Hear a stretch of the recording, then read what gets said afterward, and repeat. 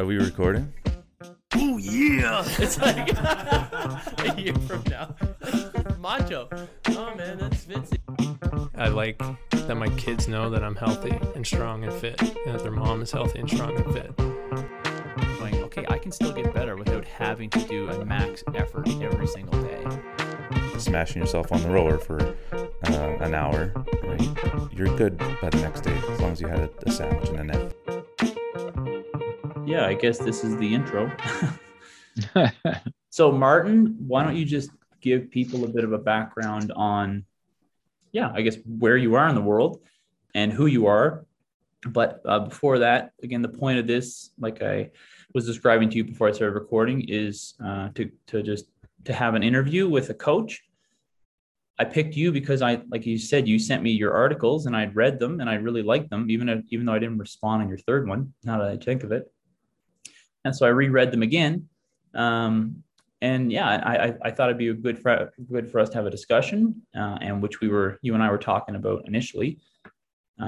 It's really important for coaches to not only just live in the theoretical world, but to live in the practical, actual coaching realm, and then to also discuss what you actually do and to kind of think out loud, right? And write things like you have and examine your own ideas and just put them out there for people to listen to or to read and then to critique or to just talk with you about, right?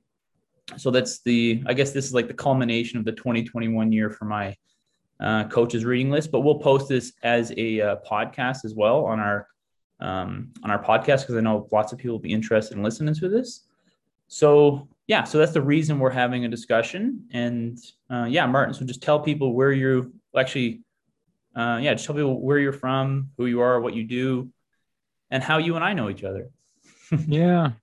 So basically, I'm this middle-aged guy, or I'm a middle-aged coach living in Sweden in the snowy north on the opposite side of the world.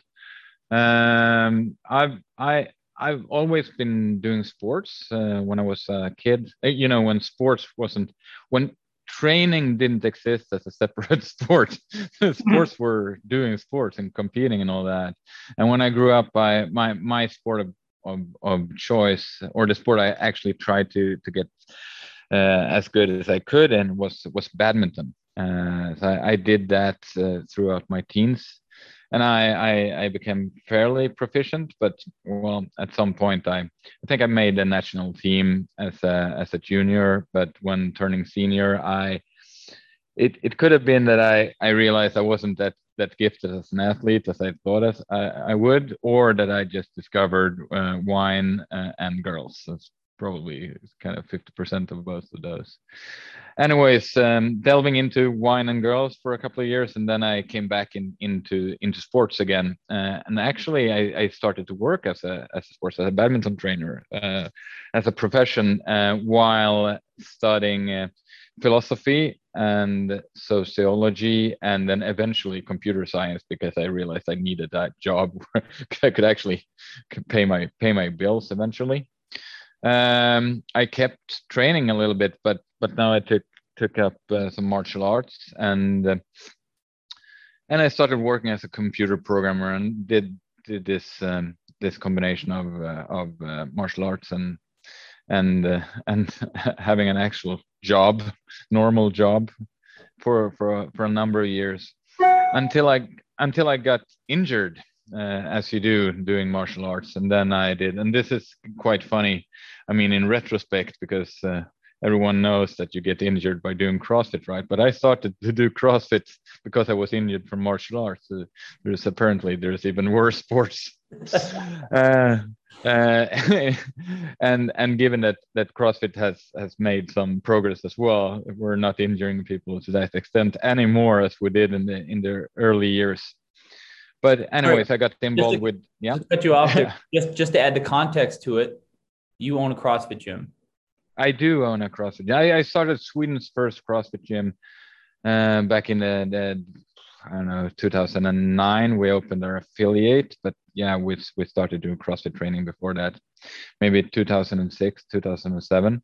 Somewhere along these years, I got completely madly in love with this this new sport or this new way of seeing stuff. And remember too that and you do as well. This was before CrossFit was a sport. Nobody thought about competing in this back in 2005, 6, 7 until, was it 2008, the first one? 2007. 7, yeah, when your brother won it. Yeah, but it kind of it was so different then. It was a really good, like, a training paradigm, something that you could do like for life possibly, because it was fun and challenging, and wasn't like full retard in any direction, the way it turned into a couple of years later. I quit my J job, went into opening a box, which, I mean, nobody here made a living on being a trainer really, so it's kind of a leap of faith doing that. But I loved it.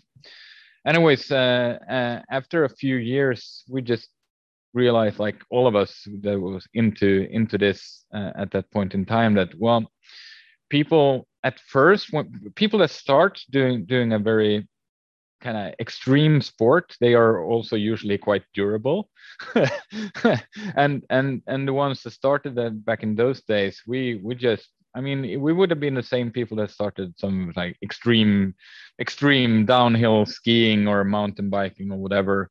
We probably could take falling off a bike or falling into a tree or whatever without dying.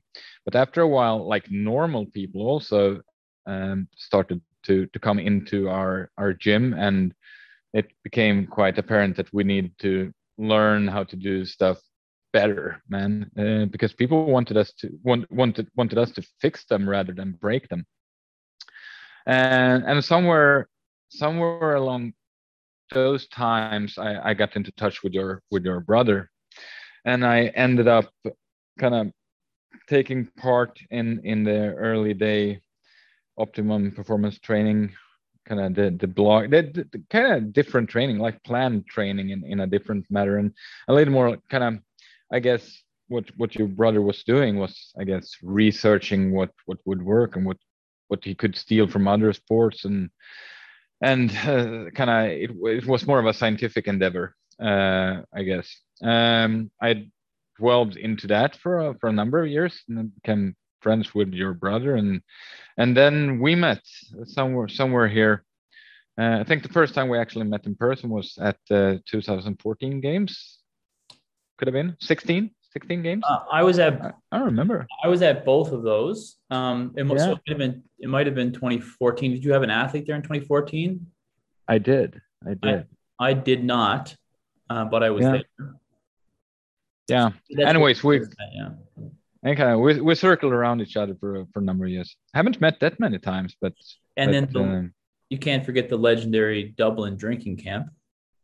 and that kind of cemented it all, right? laid the foundation of a long friendship, a friendship that's founded in Guinness. It's a good friendship. It's funny because we're coming up on 6 years of myself and you and Bjorn and Mikael and Dara just sending beer images back and forth in our group chat. Yeah, that's coaching for you, man. Anyways, I've so along those lines, I guess I drifted more and more into my own way of coaching people, and it's way less theoretical or planning driven, you might say, and way more centered around talking to people and just kind of trying to keep myself more attached to what I'm seeing, the reality of what the day-to-day struggles for my athletes are, rather than having all these kind of progressive overloads with volume or intensity that we all pretty much started with, and that have culminated, I guess, with the start of my blog, where I constantly, I think I have 35 articles saying pretty much the same thing over and over again. Is that, well, it's really good to know your shit, but you should also keep keep your head and your eyes set on what's really in front of you. Kind of, if you have to choose between the map and the reality, then maybe you should go for reality. Yeah. Yes, that's great. So I guess that gives us, and you still own and run CrossFit Uppsala, right? You still coach there. Yep. And, yeah, good. Yeah. You still work with people that compete in CrossFit as well, right? I do. Actually, this weekend is the functional fitness. I have 3 world championship, and I am responsible for the national team of Sweden. So I will coach quite high level athletes just a few days from now. Yeah, that's an outgrowth of the CrossFit movement, right? And then trying something to try to be organized and standardized and to be recognized by the IOC as a sport of functional fitness. So it's different and a different discussion. But yeah, I was at the IF3 World Championships in Sweden in 2019 and in London in 2018, and they were great. There was a lot of fun. Yeah. Okay. So the real focus of what one of the articles you wrote is the map or the territory. And yeah, so like, why do you think you started to, or why did you, I guess, what's the genesis of it? Why did you write this? And I guess, what are the main problems you're addressing, or what are the main ideas you're presenting in this? And you don't have to focus on the first, second, or third. You can just talk, because you said they are kind of a stream of consciousness that's just kind of arbitrarily cut off, sort of thing. Yep. But either way, there's 3 parts, which people should read so they can understand what you're saying and the problems you're addressing. And yeah, there's a lot of really great sections to it, and I think people would enjoy it and definitely learn from it. So yeah, why did you come to write that, or what did you think the point of it was? So during the last couple of years, I've come to see some problems that arise and kind of luring me in the wrong direction many times as well. That's just this problematic for most coaches that I meet, and I wanted to address that. And I think that the map or the territory is kind of it becomes a discussion of a lot of people starts by kind of sketching a map, and then they go about to describe how athletes should train from that map rather than doing it the other way around. So the main thing is that, well, I think it just can be done better than doing this, and especially I think in order to develop athletes to become really good or really great and also have a good time doing that, is that you need to be able to build a strong relationship with your athletes. And this does not mean that you should be just a funny guy, the great friend, because you also have to deliver, right? You have to deliver results. You have to be competent and be able to up their game. So it's not about being a friend. It's about being just a nice person that you enjoy to do your day-to-day training with. And there is so many problems with building that relationship if you only invite them into your world of kind of complementary training and using your language and your phrases and talking about back squats and sets and reps and all that coaches usually do. And it would be so much more beneficial if you could have all this knowledge that you must have as a complementary coach, right? Have all that theoretical and technical knowledge, but be able to express it in the language of your athletes and their sport. First of all, I think that the relationship will be a better and longer one. I think that athletes wouldn't be as injured as they oftentimes are. And I also think that the transfer of whatever you do in the gym would be so much greater than it is if you're not doing it that way. And there's a couple of problems here. Is that there is a risk of starting to delve into that there is something fundamental beneath the surface, kind of within every athlete, that you'd have to uncover in order to build a better and more stable performance later on. So in order to build a high peak, that you should build a broad base, kind of the metaphor of the pyramid, right?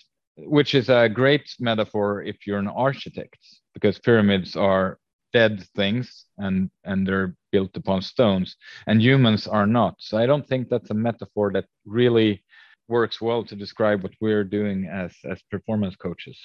But many people use that metaphor still, and they kind of get stuck into thinking that if we do something, a broad and general ability, upon that we can put more intensity upon that without risk, or with lower risk, which I do not think is true. And also that there is a risk of trying to uncover that whatever's hidden beneath the surface is that you get less good at seeing what's on the surface, what people can actually improve, like now, like today, see where people actually do struggle or win in races, and just try to build upon that. I mean, a lot of the times you don't even necessarily need to improve like physical qualities. You just need to kind of improve your ability to use tactics and pacing and whatnot. Probably that could probably be used to a greater extent than it's used now. Let's take an example. I don't know how much, or I do know pretty much how much an experienced weightlifter increased their total every year, and that's usually coming down to maybe 0.5%. Maybe 1%. Well, let's give the benefit of a doubt and give them 2% by 1 year of training, maybe 2 sessions of a day on a Eastern Bloc program where you do all the snatches and all the clean and jerks. Well, I mean, how much would you improve, or on the opposite side, how much worse would you get just of something silly like not sleeping, or fighting with your girlfriend, or being anxious about the upcoming competition, or just selecting the wrong weights in the competition, right? There's so I mean, your back squat can probably differentiate with 30% of a one night without sleep, right? So there's so much more on the surface or so much more that you could kind of, well, let's not say optimize, because I don't really like that word, but so much more that you could protect from the risk of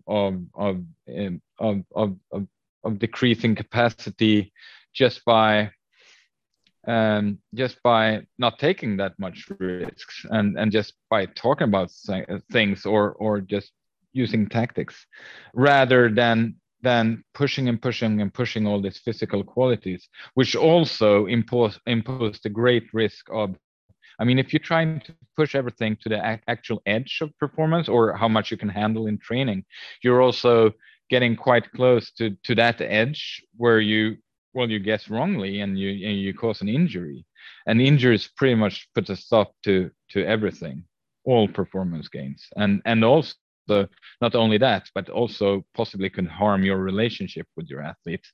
I've seen so many athletes just quit or get unhappy and just stop from pushing the edges forward, rather than just, well, why push the edges? Why not take the more easy route, but still increase every single day, increase with smaller portions.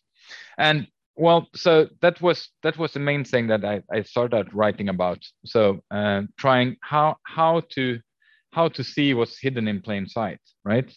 How not to get lured into the idea that there is something beneath that surface that needs to be uncovered in order to increase performance.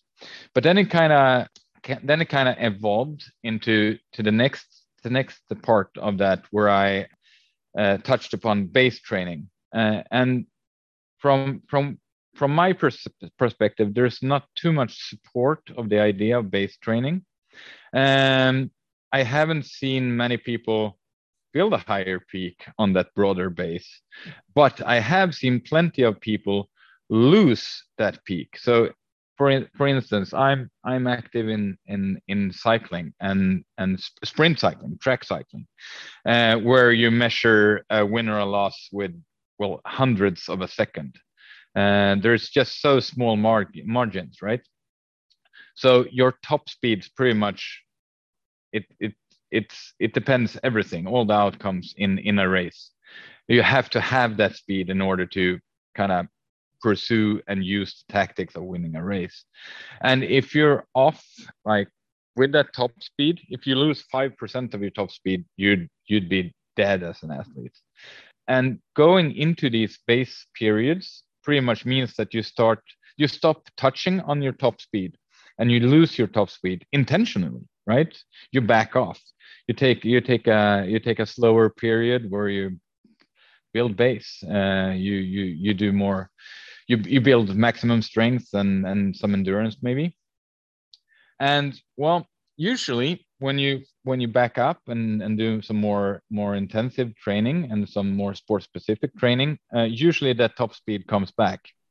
Usually, but I haven't seen many periods with more risk of not getting that back. I guess you've seen that as well, Michael, that when people take a break and they never really get back again. I would say taking a complete break from speed and intensity and power is probably the most risky thing you can do as an athlete, because it might not come back. And it's so easy to uphold, right? And the thing is that if you have all these base periods and you kind of have this, the phase potentiation and the idea that you can build upon, well, you have maximum strength and upon that you build power, right? Why couldn't you do this in a really short period? If you could do it in a long period, why couldn't you do it in a really short period, like in one session?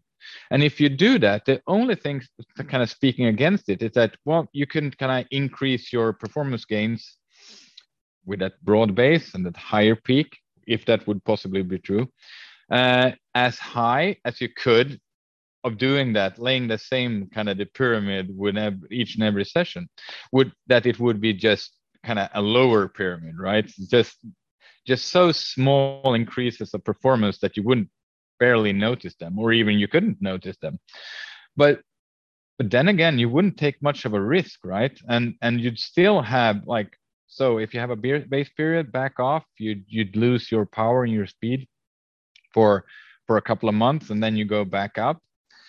Well, so you climb back up, and then what is that? Let's say it's a third of a year. So let's say that you could build a lower peak, but the whole year, without taking any risk. This makes sense to me, that using, if you want to use phase potentiation and general and specific exercises, it's fine. But why not do in each and every session pretty much, or every training week? Why do it with longer cycles? And that too would fit into most athletes' kind of competition schedule now, because people compete not only once or twice a year, but in most sports, like real sports, let's say real sports, not only CrossFit, right? People have so many races now, and they need to perform in each and every one of those in order to be selected for whatever national team they're trying to get into, or even into the Olympics, right? In the Olympics, you have to, I think it's like that in Canada and America, right? That you have to really succeed in some competition a month or two out before the Olympics. So then that doesn't leave much room for base periods, does it? Right? Yeah, an interesting. So a couple things there. One, just to start off with, it's interesting you mentioned, a lot of times at the most important event, people don't actually have their best performance. Yeah.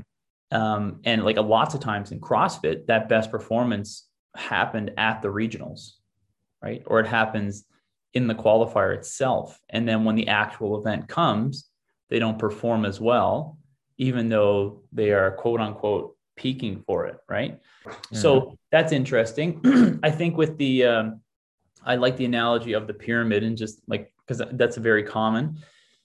And the idea of like, what you're talking about with the, like an example that you use in your articles with to do like, what's a better example to have is to have, if you're on a glacier, is it better to have a map like an exact map of the glacier, or is it better to have like 3 things that you can triangulate off as a way to see where you are and find out what to do? I think the reason that people prefer the map and people prefer to do more training as opposed to do different training or to think of it differently, like the tactics you're talking about, is because I think it's like, it seems logical to do, right? You would go, wow, I need to be better at this. So let's just do more of it because that's going to be better. And if I need to understand this terrain, so let's really try to map it out completely and then I'll understand it. But the analogy is very good with the glacier because human beings and athletes are like that. They're ever changing and ever evolving. So if you believe you have a map, you are guaranteed to be wrong because they're going to change and they're always evolving and changing. And yeah, there's a lot of really good points in there that I completely agree with, which maybe that's why I'm interviewing you. But it's just it's a great way to think of it because I very much despise the idea that you're going to understand everything about them and you're therefore going to detail out what they're going to do 4 months from now. To me, that's insane. That makes no sense to me whatsoever. It's exactly what you describe it as. It's like a safety blanket. It's like you have this, it makes you feel very safe. And then, and then like another thing you mentioned is that it's just really hard to see what's directly in front of you. And maybe that's why people go for, and especially definitely novice coaches, right? People who are less confident and less, I guess, less sure of their abilities. They might gravitate towards that because it gives them some semblance of like control amongst the chaos. But then as you develop as a coach and your understanding and learning, you see that chaos differently, right? Because the chaos never goes away. It's just, you learn how to deal with it really well. Yeah, I think people are quite afraid of uncertainty, working on an uncertainty, and that you just don't to admit that you just don't know. And it's really not a nice thing to do because it puts the blame. If your program does not work, it's the athlete's fault pretty much because you have used all the logic and all the progressions and you had the linear plan here and you were supposed to hit 86% of whatever this day and you didn't, so maybe you're not that athlete that you wanted to be, right? But it's also it kind of upsets me a little bit because the second time when people kind of pass that, we were talking about before we started recording about the Dunning-Kruger effect, that well after a while, so first people think that they're really smart because they don't really understand the problem, right? But then again, I don't think that the kind of analogy with the Dunning-Kruger effect that after a while you became, whoa, it kind of opens up and you get accustomed to this uncertainty. I think what happens is that you have another peak of stupidness because a lot of coaches when they do this feel like, yeah, I'm not that type of coach. I'm better than that. I'm smarter than that. So what I do is that I do this training program with my athletes and we kind of figure out what works for them. So I'm learning my athlete, right? So we did this training program. We realized so that athlete responds to this type of doing squats or this way of doing snatches and this way of incorporating fatiguing scenarios together with technical scenarios or whatever. And then they just try to do that over and over and over again. And that type of coach doesn't really get it because it kind of built upon. So if you succeeded with an athlete, if you found a way of making them better, if you brought their squat, you made them stronger, let's say, or more technically proficient, then built into that is that you changed them. So whatever you did in order to make them better in the first place will not necessarily work again, right? So you still have to keep triangulating all of the time. So it's not a case of that you get. So now I know how you work. You can't ever say that to an athlete because you don't. If you kind of found out something that did work, you did change them. And they're not the same athletes anymore. And now something else might work better. So the lazy coach, they kind of the laziest coach is the coach that just takes the Russian squat routine and puts that upon a weightlifting program and gives that to their athletes and then blend with some muscle ups or whatever. but the next to that, the laziest coach is the one that finds out the way the type of squat program that works for that athlete and then just keep repeating it. You should never ever repeat a program. You shouldn't even have a program. You should have a process, a way of talking to and getting information back from your athlete in order to see. So does it seem likely that this worked today? Like today, not like 4 months ahead. So what can you do in order to get your athletes better today? And if you do that, then you kind of also get away a little bit from that illusion of the linear program, and you might escape the problematic thing that when you write stuff on a two-dimensional kind of paper, then all you have is pretty much, in order to sketch, you have lines, and you easily end up with working with properties like volume and intensity alone, because they are very well represented on a map or in a spreadsheet. However, task difficulty is not, right? It's way more hard to describe that in a spreadsheet. And I've been thinking to this a lot. Have you heard of a track coach, a sprint coach called Håkan Andersson from Sweden? No, I have not. No. Okay. Developing sprinters in Sweden, that's a feat. It would be similar to developing sprinters in northern Canada, I guess. I mean, it's hard to sprint when you have like a 2 month summer, and it's never warm, even much warm then, and you don't really have indoor tracks, because I mean, everyone in Sweden and Canada alike, I guess, it's more centered on hockey than track and field. So having athletes sprint downwards to 10 seconds sharp and 100 meter, you have to be a pretty good coach. Håkan is a pretty good coach, and he coached sprinters in Sweden, and some other coaching resources have discovered that. So he's quite well known in the sprint, or the 100 meter dash, 200 meter dash, and 400 meter dash scene amongst coaches. I've seen him interviewed a lot in American podcasts, like this speed podcast and all that. And oftentimes they ask him, so about plyometric progressions, right? So what progressions do you use for plyometrics? And Håkan probably tells you what most coaches would tell you, that, well, I consider these, like doing extensive plyometrics is probably a better or a better way to start than doing like super intensive plyometrics. And then they all want to have his kind of the exact progressions, right? So where do you start athletes? And I always get kind of I almost laugh listening to this, because it's like two people with completely different understanding of it, what it means to be a coach that talks. Because Håkan, it doesn't matter. I start them somewhere. Well, and the more kind of the logical coaches, the coaches that are probably stuck in I guess like in an American academic way, you pretty much you have to do stuff in certain orders, otherwise you wouldn't get your credential, or even lose your credential as a whatever division, whatever coach.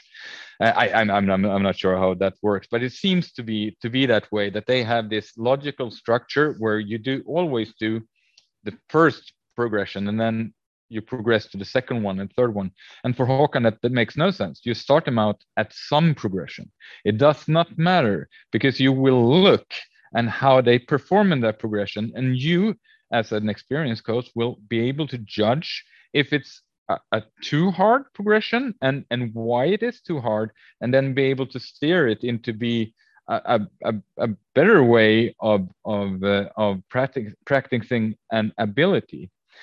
But in order to do that, you must realize what you're trying to get better, right? By doing plyometrics, because there's not many sports of plyometrics, as there is not many sports of peak wattage or highest FTP or best critical power or highest VO2 max, right? So you have to be kind of grounded in what you're trying to develop, and also you have to be able to look at the person in front of you and say, whoa, okay, that was hard for you to do. You didn't really hit the things that I wanted you to that I wanted to see when you perform that exercise. So let's try this instead, and then just kind of shape your athlete into oh, now we're working on what I want to work with you today in order to make you a better athlete until tomorrow, and that kind of keeps you grounded in not only kind of working with that athlete and what they're capable of, but also it works something that you'd magically end up getting better at 4 months down the road, but well, tomorrow.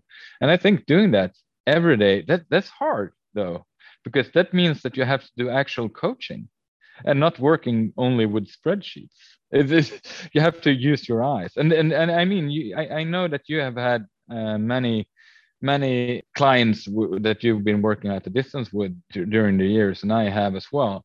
And that is so hard. I mean, you won't ever be the best coach that you can be, and you're always better as a coach when you're working with someone on a day-to-day basis. And when you're doing that though, when you write a program, so let's say you have a client that comes to work with you down at Optimum Performance Training, if you have a rigid plan on what you're planning to do today, like a program, how many times do you enact that program with that athlete?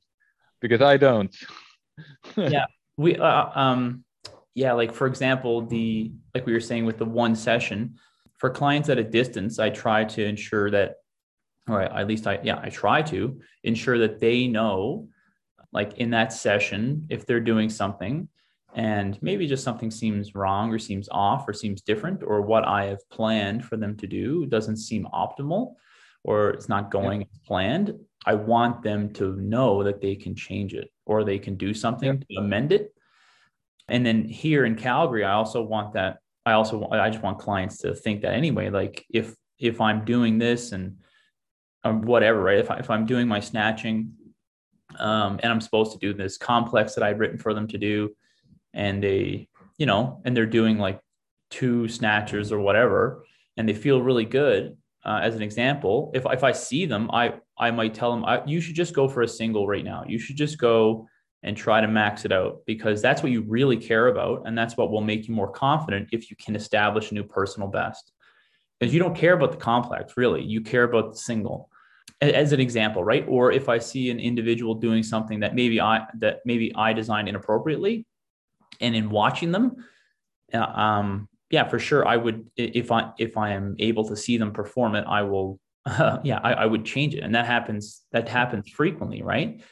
Or like, for example, one of my clients last week, she's on her way kind of back out. And it's a good example because she's on her way back out of a program and back. She realized through a process that, and it wasn't with me, but she realized through a process that if you stop working on the sport, you get extremely bad at the sport. Right. Like, So you can't just fix these, like I said, you can't just fix these things. You can't just you can't do correctives, and you can't fix the underlying mythical problem and expect that to elevate you above where you were. And she's learned that, right? So she's learned that. And that's a great example of what you're talking about. And which she now knows. She knows that that's not how things, that's not optimal. You can't just remove yourself from the sport and expect some magic is going to happen, because you're going to lose your top end, you're going to lose your low end, you're going to lose everything, because it's a very obvious thing. You don't even appreciate what's happening right in front of you, and that all those things that you're doing day to day is what makes you good and is what makes you able to do this. And you think you can remove all these things, but you don't understand they're integral to your performance. And I guess a good analogy would be like the military plane you posted as the analogy, right? All you see coming back from the planes in World War II are the bullet holes in these areas. And you go, wow, there's something wrong here. And you go, yeah, but these are the planes that came back. What about the ones that didn't come back? Where were those bullet holes, do you think? Yeah. And it's just hard to see things right in front of you. But sorry, the point of my comment was that this individual, like last week or 2 weeks ago, she was doing like a little warm-up section I had for her because we're reintroducing a bit of fatigue plus gymnastics. And she's like, hey, can I do 3 rounds of this instead of 2? I feel really good. And I'm like, yes, yeah, do it. That, because I'm like, that's what I want you to do. I want you to do that, but I'm still a little cautious in how much to give you. But you talk with the individual, and like you're saying, you triangulate where you are and you go, this is what we want. So yes, do 3 rounds of it and let's see how this works. And then the last point I'll make, and I'll let you continue on, is I can't remember exactly what you were saying, but it's like what you're trying to do with someone's program. And some of the questions I get sometimes is like, hey, I just like an idea. Like for example, it's November right now. Like, what do you think my program will look like in February? And I'm like, I don't know. I'm not sure what it's going to look like. It might look somewhat similar to what we're doing now or whatever. It's like, because I don't ever take you out of what you're doing. Like, like if you're like, we're always going to kind of work on the same type of thing, but it's going to slightly mold itself differently, and we'll move things around. It's not going to be like, this is phase 1, this is phase 2, this is phase 3. It's just like, I might say that, but that's not what happens. It's just like, it's this line that's kind of moving and gravitating, and it might move this way, but they're not distinct. And then the point of it is, I don't know. Like, I don't know how you're going to adapt to things and what's going to happen in December. I don't know. And we're going to have to continually talk about that and see how things are going. And we can get that from your feedback, from your results, obviously, and obviously just seeing how things are going and what you look like. And we might have a good idea as to then go forward, just a slight bit forward, just a little bit farther in front of where we currently are. Yeah, but and that's kind of the only point I wanted to make there, because that's a common thing I hear from individuals, clients, because they want some semblance of security too, right? So you would go, maybe telling them what their program will be like in February might be helpful for them, because it might make them just stop thinking about it. And then when you get to February, they won't even know anyway. Or you talk with them and explain to them how things work. What would you do? Well, so sometimes we use stuff like measuring VO2 max or critical power or whatever, because it kind of it can cause buy-in, which could be beneficial in some sort of way. Most of the times I do not. What I try to do is to be really transparent with my process, and usually that works really well. I think it all comes down to your communication skills, and from what I see is that you have quite good communication skill. So in order to establish this relationship on a communicative base, I'm sorry, I'm not fluent in English, man. I haven't spoken English in a while. We started talking about that before we started recording. I haven't been traveling. You're pretty good. I can speak English. I can't speak anything else. So you're far from me, buddy. Yeah, well, our 2 options is doing this in my shitty English, or you doing it in Swedish. So let's stick with English. Anyways, so I think as a coach, you will need to, instead of trying to build this plan and this progression and kind of try to calculate how good you can become down the line if you do a squat in this sets of rep scheme, and the next week in another one, and all that, is to start with what you see when your athlete is actually performing. When do your athletes struggle in racing or during competition, and to describe those situations without explaining, like this is so hard to do, without explaining why they happen. And then I would, as a coach, describe that to your athletes and see if they agree with that. And usually they do, or they can help you, because usually athletes, they have a pretty good knowledge about their sports, even when you have taken care of this, because I mean, the way that they see sports and the way you see sports, even CrossFit, where you have at one point in time were quite good athletes, but the sport has moved on and it's different, and every athlete kind of feel and experience competition differently, right? So if you can do that and help each other in order to explain how to get better, like a specific situation. So how would I get better when I do this complex with snatches and muscle ups? I usually have a problem after the third set because I have a problem with fatigue in my hands. Yeah, okay, interesting. Then maybe we should try to make you better in that specific situation, right? So then we have a couple of situations that we can train upon, right?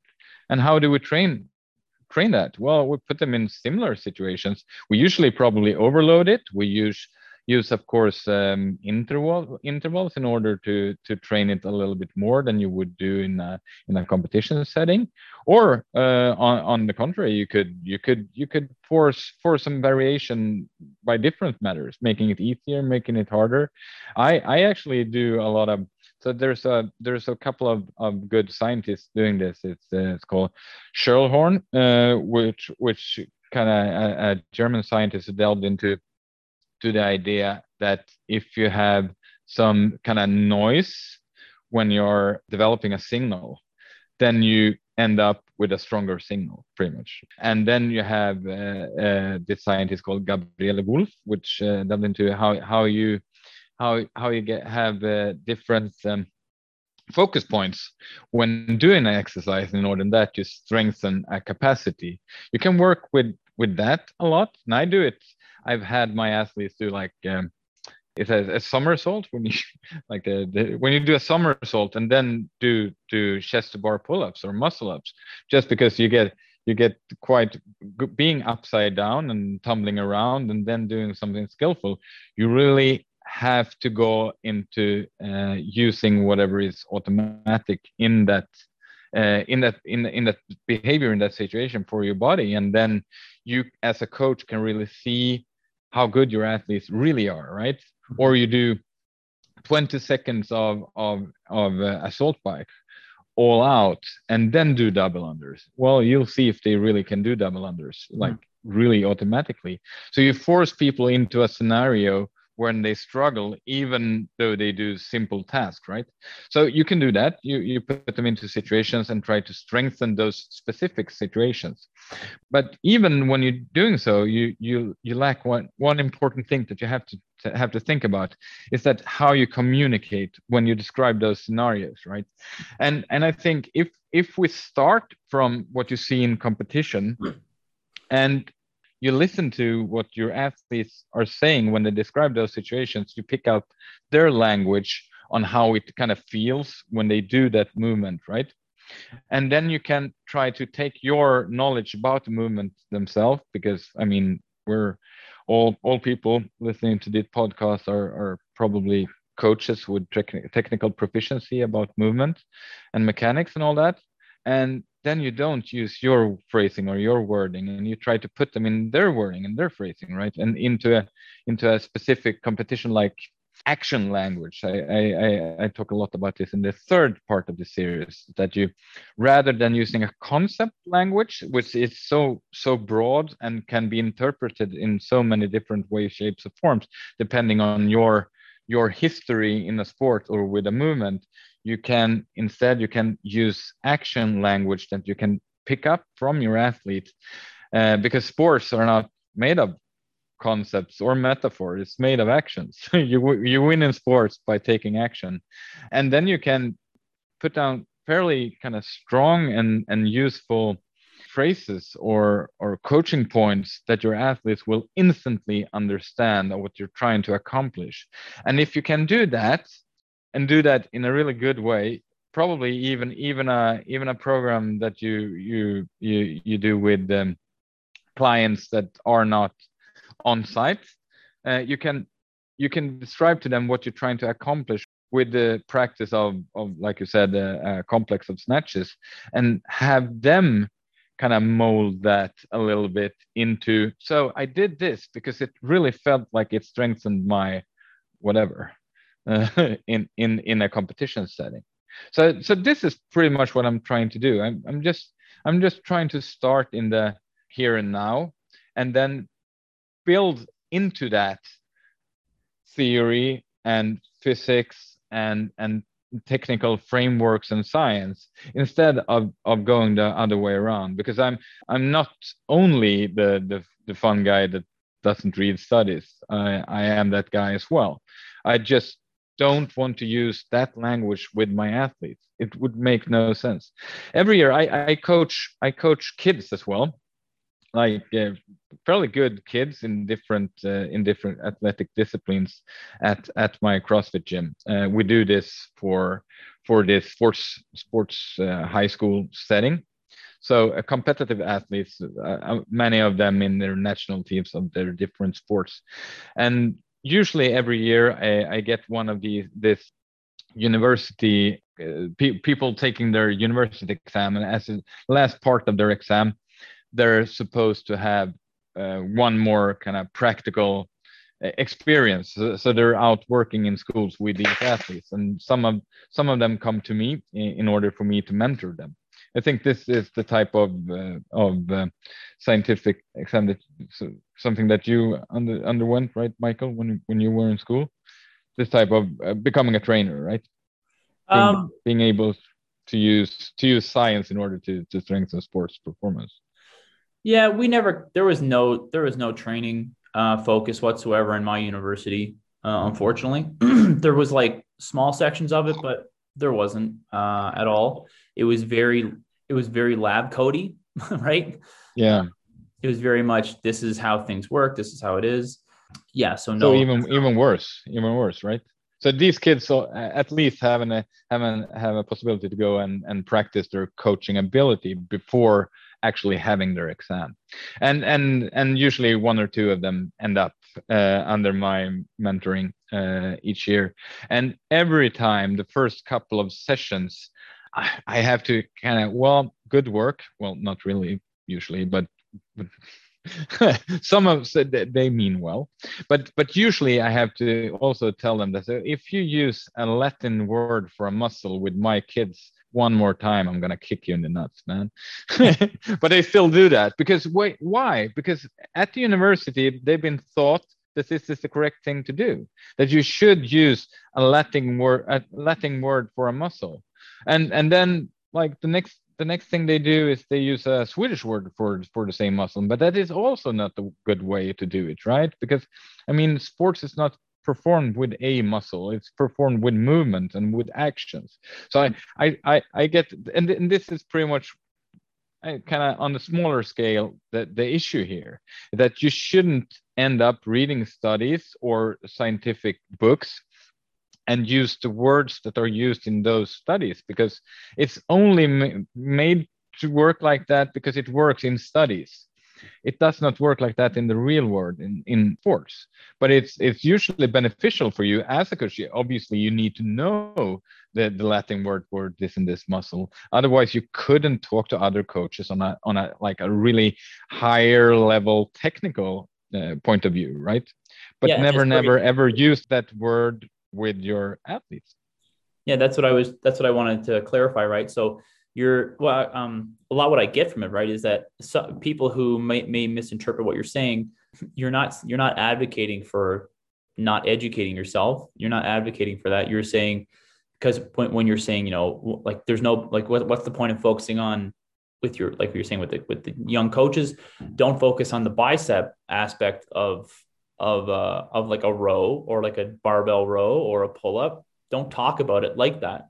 Talk about it in a different way so you can talk with them and you're not just talking at them.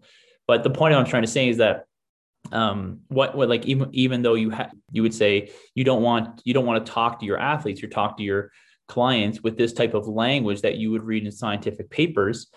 But as a coach, you still need to know all of this stuff, because because then you need to learn how to transcend that information and make use of it in your program if it's usable, but then also be able to discuss things with other coaches, because if you don't understand the concepts or the underlying physiology of it, you can't discuss it with other people.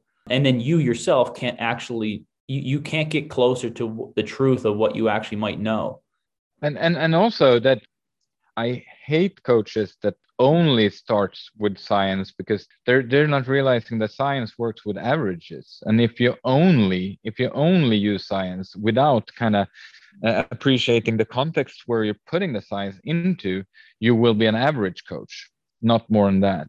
So you have to have both, right? It's like I like the saying that knowledge is knowing that tomato is a fruit, but wisdom is not putting it in a fruit salad. I think that's a pretty good something to bring with you in life as a coach.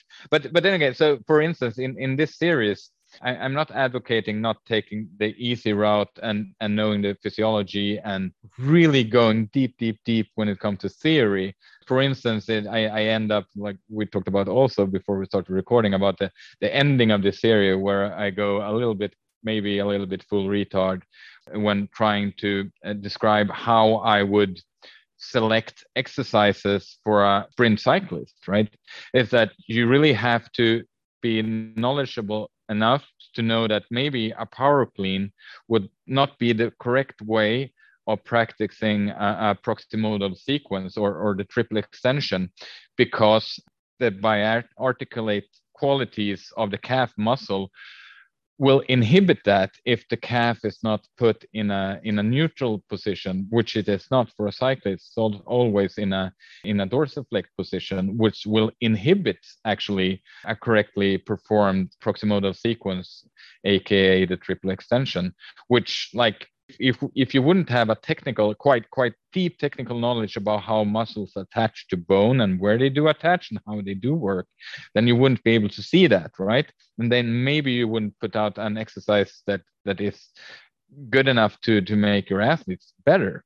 Like I said before, being a coach is not about being nice. It's also about being competent and being able to make your athletes to get better.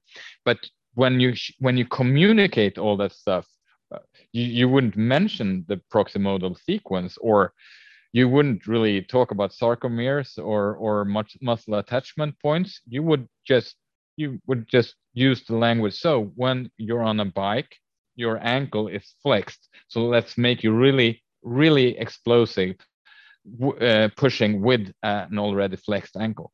So if you're collapsing in your ankle, that's not good. Let's keep it flexed. Well, that is harder. Yes, it is. That's why we're practicing it. Yeah, good. Yeah, I think the last thing I want to ask you about, kind of previously what I was talking about, again, just for clarification for listeners, I guess when you're discussing the concept of noise in the system and developing skill and motor learning and proficiency in movement. So you discussed the idea of like maybe doing something prior to doing a chest to bar pull-up. So to think about it, at what point in the development of that movement would you think that's appropriate to introduce to basically get maximal proficiency in that movement in the context of the sport? And I'll just set you up for this. So think of it like, a gymnast. So if you have someone with gymnastics, like a gymnastics training background, and then they come into CrossFit, and when you watch them do the gymnastic movements, even a handstand walk or lots of handstand push-ups, they may never do kipping handstand push-ups in their gymnastics training, or chest to bar pull-ups or toes to bar or bar muscle ups or handstand walking specifically, but they have they perform it the way you want them to perform it. You're like, this is really good. And I'm making an assumption here, so I don't know.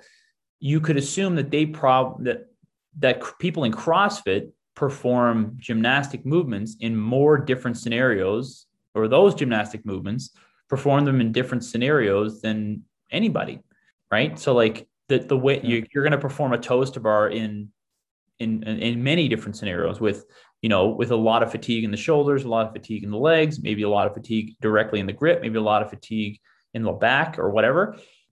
And you're going to perform the toes to bar following any number of movements or preceded by any number, like whatever. So there's innumerable types of variations for a CrossFitter to perform a toes to bar and to have that as being a learning opportunity, versus the gymnast who maybe never does that, but always is able to perform the toes to bar perfectly in CrossFit. with some exception. So just think about that. And then my question is, at what point do you think it's really important to introduce that and to get away from, again, the really rigid progressions and to get into more of the exploratory aspect of this is the problem of this person in the sport and we need to work on this. Yeah. So basically, I'm a person that like to, how do you say that? Hedge my bets. Is that cover all the how do you say that? Cover the. I like to do a little bit of everything. So because there's when deciding upon what to do in a program or a session or with a movement, I tend to go for the low risk or the kind of the no risk options, and I try to keep things on a very short time frame, because usually everything you do, if you end up taking the wrong path, it's reversible, or at least you can correct it, right? It would be like if you take off with high speed in a specific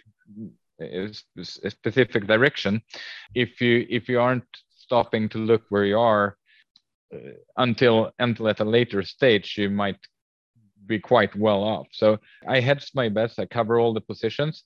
So what I do, and I would do this pretty much, but differently for a gymnast or a rugby player or a CrossFit athlete.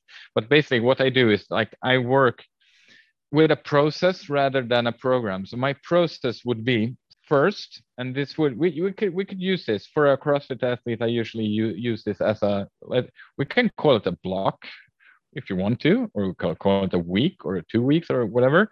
At first, I work with increasing how hard a skill is. So I just make it harder. So for instance, if I would work with, let's say, snatches, for instance, so I would always work from the end of a movement, because there are some evidence suggesting that how we sort things in our motor cortex or our memory, our movement memory, would be by how the result of the movement, right? So starting from then, so if I would work with snatches, I would always end up with a barbell over my head, like in the finishing position. And basically, increasing complexity would be moving away from that.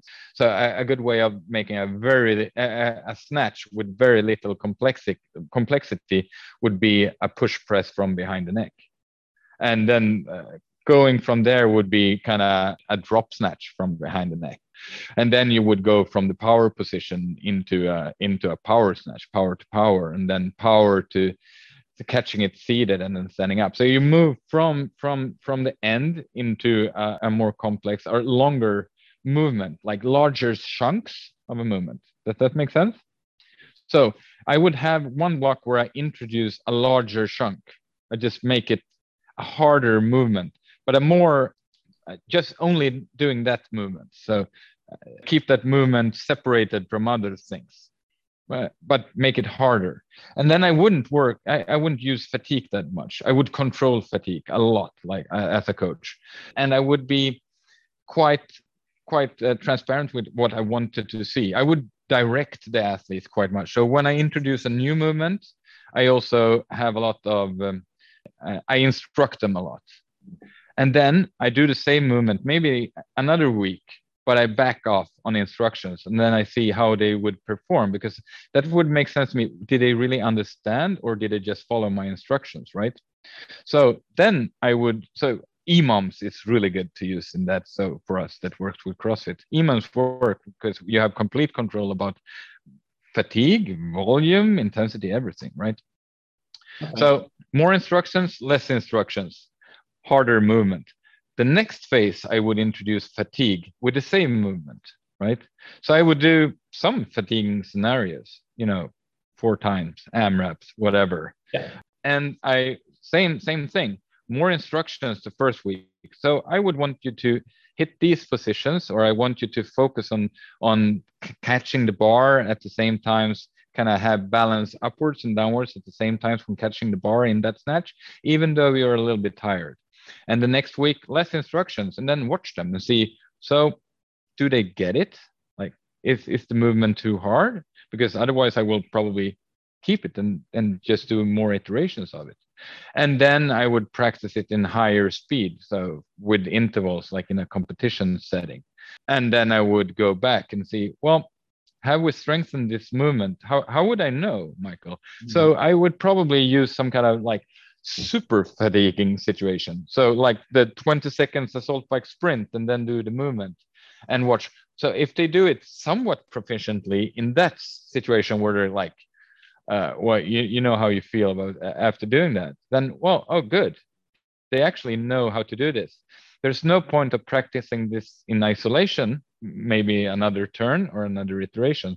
Let's try to make this movement harder and then just go through these iterations and this process time and time again. And I would probably use this for a gymnast as well. And I'm not sure if that's just because I'm a bad gymnast trainer and a better CrossFit trainer, or I also think it would work. I really do, because that's a good way of kind of working with different ways of introducing noise. So noise from a harder movement, and then keep that movement, which is not anymore that hard for the athlete, kind of introduce some noise by fatigue, and then do that, and then introduce noise through just the speed of movement, kind of pushing the movement a little bit, and then just round and round it goes. Yeah, that's the process I would use. yeah. The analogy I like to use or think of with developing skills like that and progressing those is kind of like, you know, those spin tops where you push the top and it spins more. Yeah. Like when you have like a beginner individual, right? You push the top and it's really wobbly, and you better not touch it, because if you touch the spinning object, it's going to tip over. And that's the idea you would think of in terms of the noise that system can handle. It can't handle any type of perturbation. It's not complex enough to handle and deal with this. And most importantly, deal with it to adapt to new scenarios. So, right, as you get that thing spinning faster and faster, you want to see what you can perturb it with and how it reacts and how things work, right?